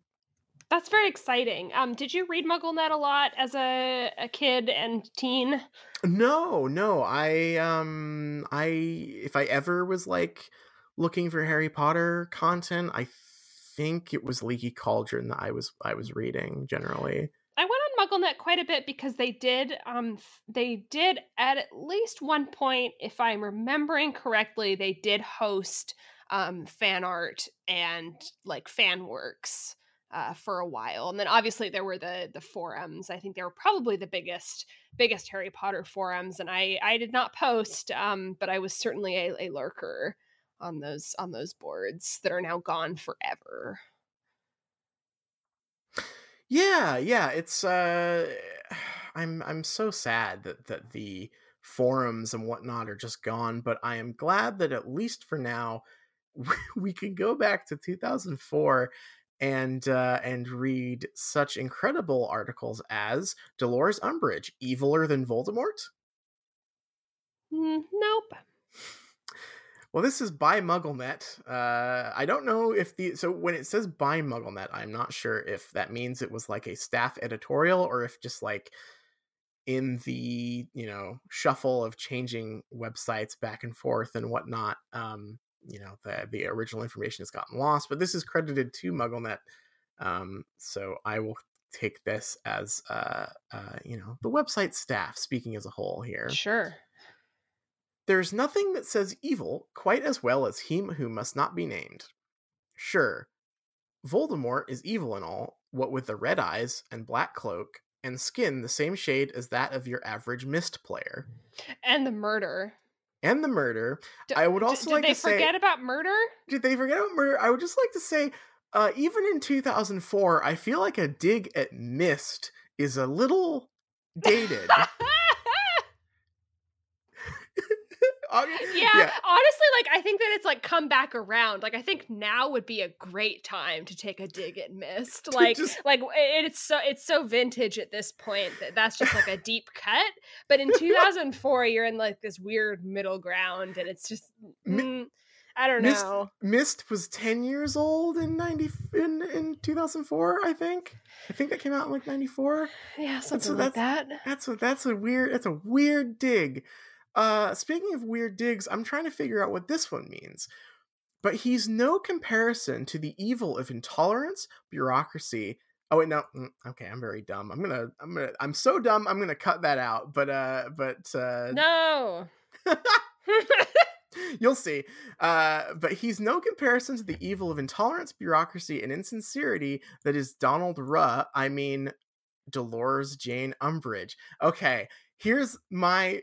I did not know who the fuck Donald R.U. ... And then I remembered, wait, this is 2004. Donald Rumsfeld. Professor Umsfeld is here. I won't cut that out. I will leave my shame in there. And I will carry on. Okay, but Voldemort does he is intolerance. That's his whole thing. Right. I guess he doesn't have bureaucracy. That's true. Really got him there. He could have done with some bureaucracy, honestly. Yeah, I mean, I think he dabbles in bureaucracy in like the 7th book. Yeah, maybe. Here we go. I found very few female villains to truly crow about in my time. Indeed, of all the great villains I've seen in movies and read about in books, there are few females that truly elicit fear and loathing. Read another book, please. Yeah, Jesus. Apart from maybe the Queen Alien. Damn, it's true. I mean, the Alien Queen is pretty fucking cool, I gotta admit. But no Kaiser Soze, no Amon Goeth, not even a Pinhead to be found amongst those, lacking the Y chromosome. This is so 2004. Yeah, it is. Two stand out, however. Annie from Misery. Yeah, sure. Good Sure, movie. okay. And Nurse Ratchet from One Flew Over the Cuckoo's Nest. Okay. It's the same character, but sure. Annie, played to perfection by Kathy Bates, is girly, insincere, a fan of those nauseating chick trinkets like porcelain kittens, and completely psychotic. Yeah, Chick trinket? Yeah, fuck those trinkets. A chick trinket. That is That's a quite new the one. phrase. I've not heard that before. If you haven't seen the movie and you wince every time you kick your shin against something, well, don't watch it because the Cruciatus curse has nothing on that mallet scene. References to Misery also feel really outdated in 2004. That I know for a while Misery was like this is a fucked up movie like joke for a while, but I think by 2004 wasn't Saw out at that point? Like, yeah. Yeah, I think so. If you're reading, Miss Bates, please play Umbridge in Order of the Phoenix because you'd be perfect. Oh, this is before the movie, huh? I didn't think about that. Nurse Ratchet, one of cinema's great villains, is cold, feminine, and cruel. Both characters are based on literary figures, and the portrayals of these roles have won Best Actress awards at the Oscars before they turned lame. What? Turned lame? Wait. What? The actresses? Wait, hold on. What would have happened in 2004 that made the Oscars turn lame? That must be what that's saying, right? Oh, the Oscars. I thought happened? They were talking about the actor, like those actresses. The Oscars 2004. Crash won in 2004. To be fair, Crash is an insanely lame movie. Yeah, that is lame. I just wonder if there was something that like happened.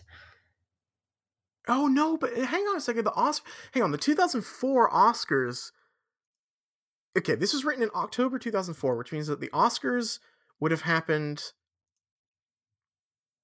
They happened in February. So the last thing that would have won the okay, no, if the Oscars happened in February, then yeah, Crash would have won. I was about to say like Lord of the Rings won. Return of the King like won every Oscar the year before that, and everyone was saying like finally the Oscars are going to a movie that people went to see.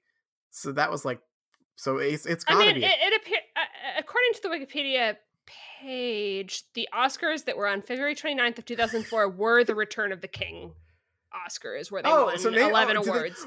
Is this a Lord of the Rings feud? Is this book? Yeah, is this like Harry Potter fans feuding with Lord of the Rings? Like, this dumb fantasy thing that isn't as cool as our fantasy thing. Oh, it also won some awards for Mystic River. Remember that one? I don't remember Mystic River. Johnny Depp was in it. Jude Law was in it. Oh, I do. No, yep, I do remember Mystic River. Yep. What I'm trying to find out is if there would have been a Harry Potter, like if Harry Potter could have. Yeah. Like a snub, like a big Oscar snub. Like Oscars turned lame when they snubbed Harry Potter. Prisoner of Azkaban would have been the one. Did Prisoner of Azkaban like not get nominated or something? Oh, I bet. I mean, obviously it didn't win. Maybe that's what it's referring to. I don't know. The portrayals of these roles of one. Okay, at least he's not saying that it's. Or I guess it's not. I don't know who is writing this. MuggleNet. I thought that it was saying that the actresses had gone lame because they were old or whatever. That would be a very rude thing to say. Well, this is a pretty rude article already, you have to admit. That's true. This has the edge of 2004. This has like, I'd say this is at like 25% Maddox at the moment. Oh yeah, it does. Dolores Umbridge, then, is seemingly the ultimate mix of these two villains, sickening, fake, manipulative, and very capable of inflicting torture. She is like a girl who was in my second grade class, always giving our deaf old bat of a teacher a neck massage during story time, but pinching you at the drop of a hat to get to the front of the tuck shop line. I did not understand. I mean, I understood each individual word in that sentence. What? Can you run that past me one more time? She is like a girl who was in my second grade class, always giving our deaf old bat of a teacher a neck massage during story time, but pinching you at the drop of a hat to get to the front of the tuck shop line. Can you explain that to me? Okay, here's the thing. Tuck shop makes me think this is English. But they say second grade, and you don't say second grade in England. You say like year or form, usually, like second form, first form, Perhaps they Americanized it like halfway. Or they're Harry Potter fans, so they Englished it. I'm truly fascinated by how they arrived at this weird half and half thing here.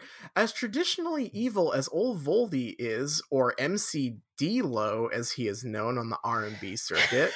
Oh my god. Yep. Sure. Umbridge seems to elicit an intensely strong hatred from just about everyone in the series, even though she's apparently on the side of good. Even Lupin, the Ralph Nader of the series, spouts off against her. You can't just drop that with the no Ralph explanation. Nader of the series. How? How so? What? How is he the Ralph Nader of the series? You know, Lupin campaigns so broomsticks wouldn't have steel steering shafts in them anymore. That's really great. Thank you, Lupin. The worst of her is that she is a horrible bigot who thinks that there is nothing wrong with discriminating against people based on parentage and race. It's Voldemort something that also is that. He's also that. They both are that. How do you miss the point so badly?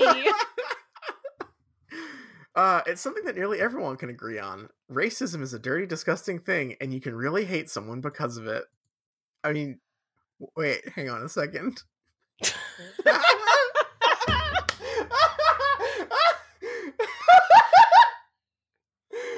What? I know that it seems weird to go back and edit an article from 2004, but I really think they maybe should. I have some notes here.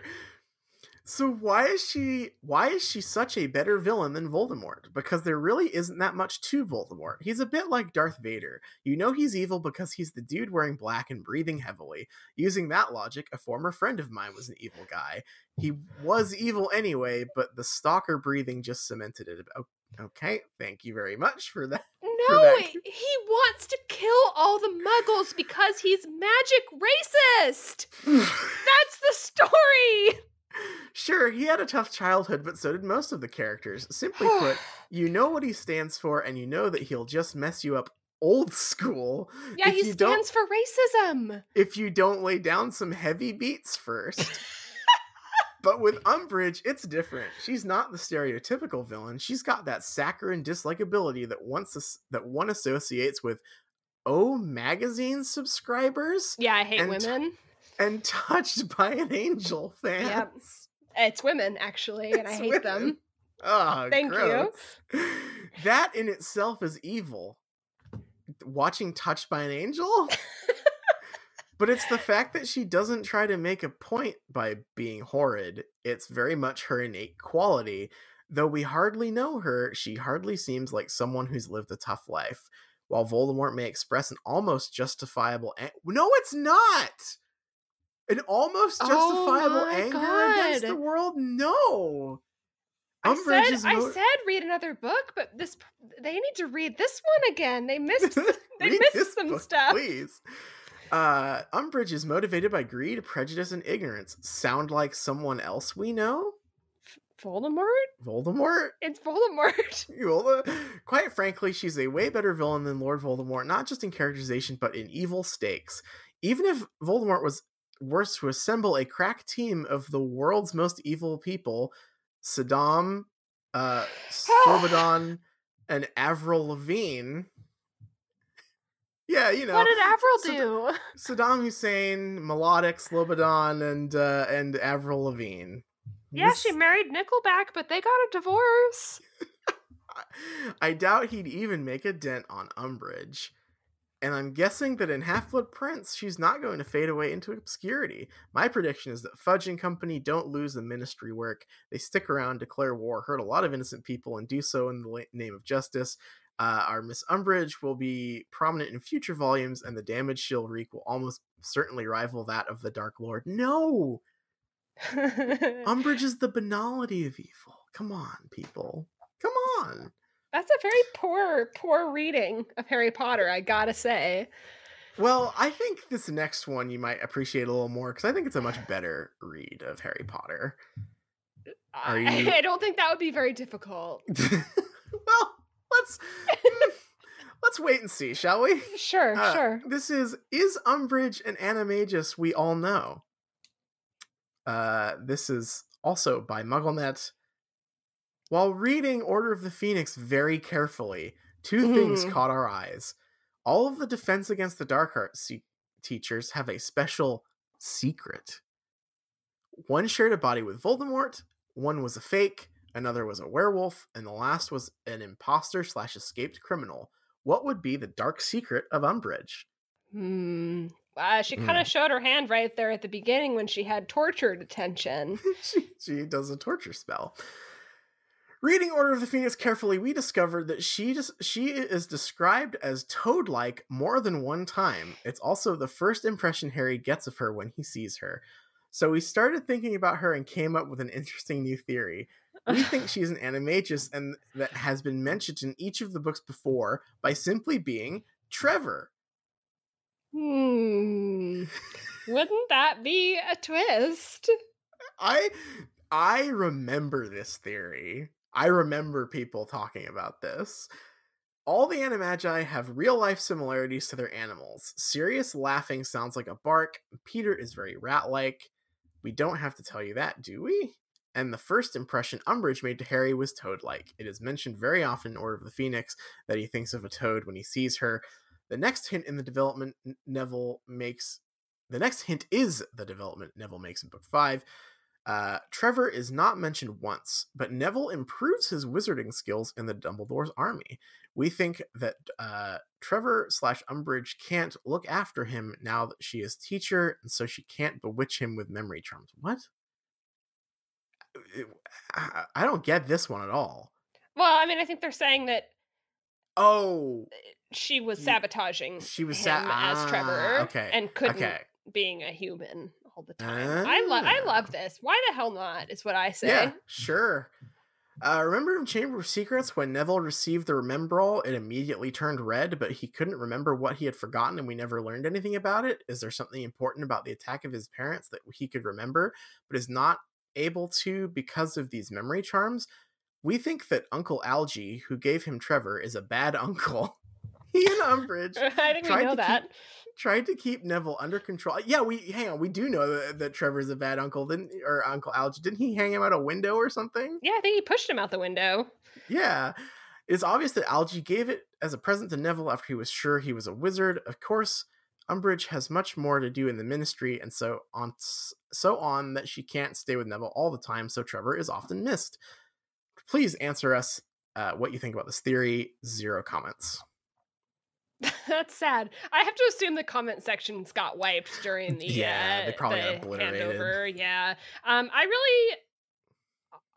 honestly like on board with this because I'm coming around to this idea that like if J.K. Rowling wants to like retcon stuff or like make like do dumb details like Nagini was a human woman, you might as well go big. Like you might as well just like change like reveal information that changes everything. Sure. Yeah, no, I buy that. Because the thing about the Nagini thing is it changes, it doesn't matter, right? Like materially for the story, like it doesn't matter that Nagini the snake was Nagini the woman because she's a snake, but like it does. She's not a character either way, right? It does kind of matter if Umbridge was a toad the whole time and was in their dorms. Yeah, they would have to explain that somehow. that's for sure. So I'm kind of on board with that. Yeah, sure. It would have been cool. I love all these old theories for this book and future books that all assumed that there would be some incredible plotted out twist that could be gleaned from the current text, and then it turns out that actually it was the Deathly Hallows that were invented in the last book. So good Here's a stuff. question. Do you Yeah. think that Trevor fought at the Battle of Hogwarts? Maybe, because he's always missing, and it's like maybe there's a scene, maybe he gets Neville the sword. That would be great. He's got, Trevor is missing, and Neville's like, "Where's Trevor? Where's Trevor?" Then Trevor leaps out of a cupboard or something and goes, ribbit, and a sword flies out of him. I love that. That'd be great. I feel like frogs have a lot of good like possible moves that they could use. They can scream, they can jump. Tongue if he was attack. Tongue attack. Maybe he's a poison toad, and he could like jump on people, and then they die. Like, you make people lick him or whatever. Oh no, Lucius Malfoy's licking Trevor. Oh wait, he's dead. Thanks, Trevor. Good. Yeah, no, I'm on board for that. Fuck.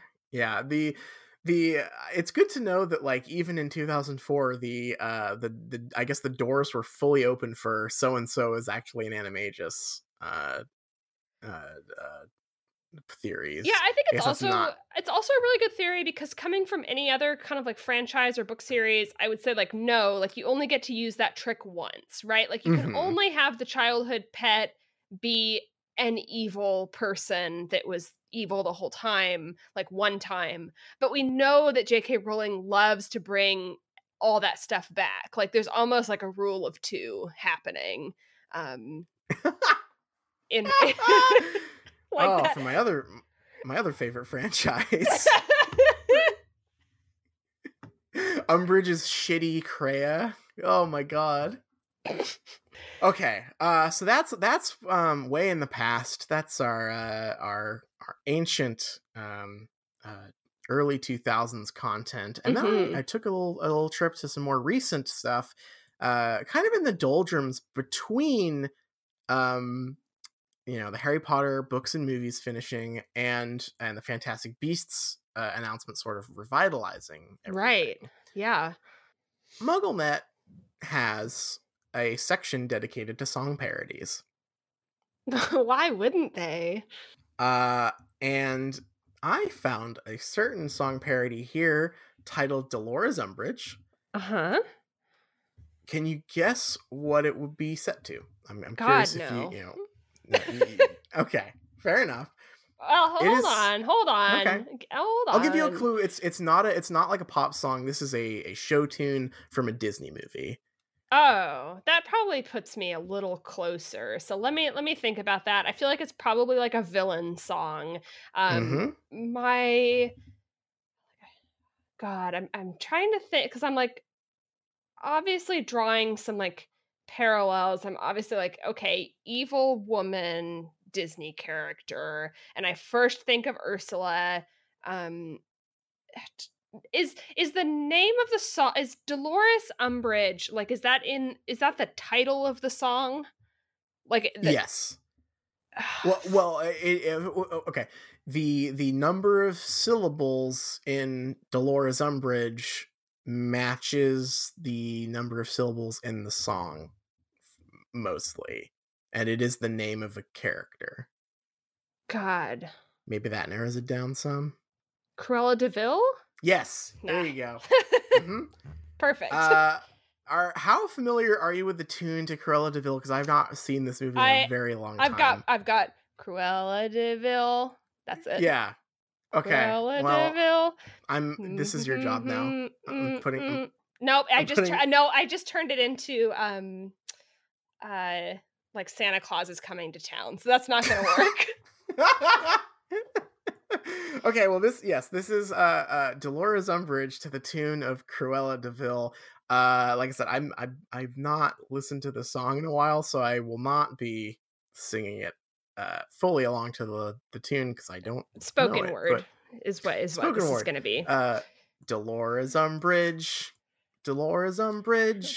the terror of Hogwarts and Hogsmeade Village. Oh no. she's even more irritated. So this is where I don't remember the rest Right, of it. yeah. She's even more irritating than a midge. Dolores. You can clearly see she raided the fridge. Get it? Because she's fat. Oh, Look yeah. out for Dolores Umbridge. Oh, and I just turned that into the Spider-Man theme song. I'm learning that Cruella DeVille like turns into a lot of other songs if you try to sing it. Spider-Man, Terror of Hogwarts and Hogsmeade, man. At first you think Umbridge is a sweetie, but after time has taken its toll, at first you'll realize she never sympathized and she should be put on the dole. She bullies students at Inhuman Toad. We really need to kick that really wide load. Hogwarts was such a great place until Dolores Umbridge. Wow. I'm very sorry that I don't know the lyrics to. That's okay. I thought that was really nice. I again like have Harry Potter fans like read Harry Potter? Because like Umbridge's thing was not that you thought she was good for a while. Like it was pretty on site with Umbridge. Yeah, pretty much. Sorry, I just tabbed over to the other thing. This is not one that I intended to read here, but I'm just going to read the first part of this one, which is a song parody to the tune of Complicated by Avril Lavigne. Oh, she's evil though, I learned. That's right, because she made this song. Yeah. But it starts with, chill out, why you cursing me? You know I'm just a baby? Don't you know I'm baby? Fuck. Okay, well, I've got... Oh my god, there are so many parts in Harry Potter. Don't you know I'm baby? But the baby gets cursed or killed. Yeah, there's so many babies that die in Harry Potter. Okay. I think that's that for MuggleNet. Some really, really good stuff. I love them. I love them so much. I just... This is such a boon for us because, you know, we already have the basically unlimited resource of Leaky Cauldron to find like the think piece stuff. And like Leaky Cauldron specializes a lot more in like those very meticulously researched long essays. Mm-hmm. And MuggleNet might be like the people's Harry Potter ancient fan site where they've got song parodies and blogs about Osama on them. Yeah, I believe that when we were browsing it last week, I read a delightful little think piece about why Pickett from Fantastic Beasts is an INFP of the Myers-Briggs Fuck yes. personality type, that did a really great job of reading personality traits into that little stick bug. A stick insect that as far as I know, basically makes a little cute chirping sound sometimes, and that's about it. Yeah. But he's an INFP for sure. He is an INFP. That's beautiful. I'm so glad that he could be, you know, he could have that. Oh, I guess INFPs probably don't have a stare, huh? No, that's like just us INTJs. Sorry, I just had to drop that I'm an INTJ here. Oh, just casually dropping. Oh, oops. I actually masterminded this moment by bringing up the INFP article so that I could lay that on you. Thank you very much. Don't worry, everyone. I can't do the stare through a podcast. Or maybe that's just how powerful the stare is. Perhaps. I'll try to do it now. See if it works. Yeah. Did it work? I don't know. Did it? Well, you can let us know. You can tweet at us or email us if Liz's INTJ stare worked and intimidated you. But I think it's probably time for us to take it to the close. What do you say? Yeah, sounds good. Our theme song is Hot McGonagall by Cheshire Moon. You can check them out on Bandcamp. Huge thanks to them, as always, for letting us use that as our theme song. You can check us out on patreon.com/Shriekcast. We have so much good bonus content. This week, we met Ed Sheeran. We watched a new TV series, The Order. We've got a lot of stuff going on over there, and we're close to 200 subscribers. So thank you all very, very much. We will be doing something fun to celebrate that soon. And Liz, What are we reading next week? We're going to read chapter 18, which is called Dumbledore's Army, and has a delightful chapter illustration of Dobby wearing many, many hats. I'm so excited. We're going to get some Dobby content. Finally. Well, before we go, we do need to find out what our way to kill Umbridge is this week. Mm-hmm. And this week, we will be... Let's see. Oh, this one's clever. Are you ready? Yeah. Pour water over her head. Dolores Umbridge, everybody, the new Wicked Witch of the West. Oh, I get it. Now, I would just like, before we go, I would like to point out that pour is spelled P-O-O-R. Oh, here. darn. Well. Something that helps, I think, if you're having trouble figuring out the difference between some spellings, is reading more. So if all you've read is Harry Potter, why not try reading another book? Please read another book. If you go into the dream, but there's a lady there, makes ocean roar seem tame. Better know what you're after if you catch her eye. 'Cause this hot mama is just a cat in disguise.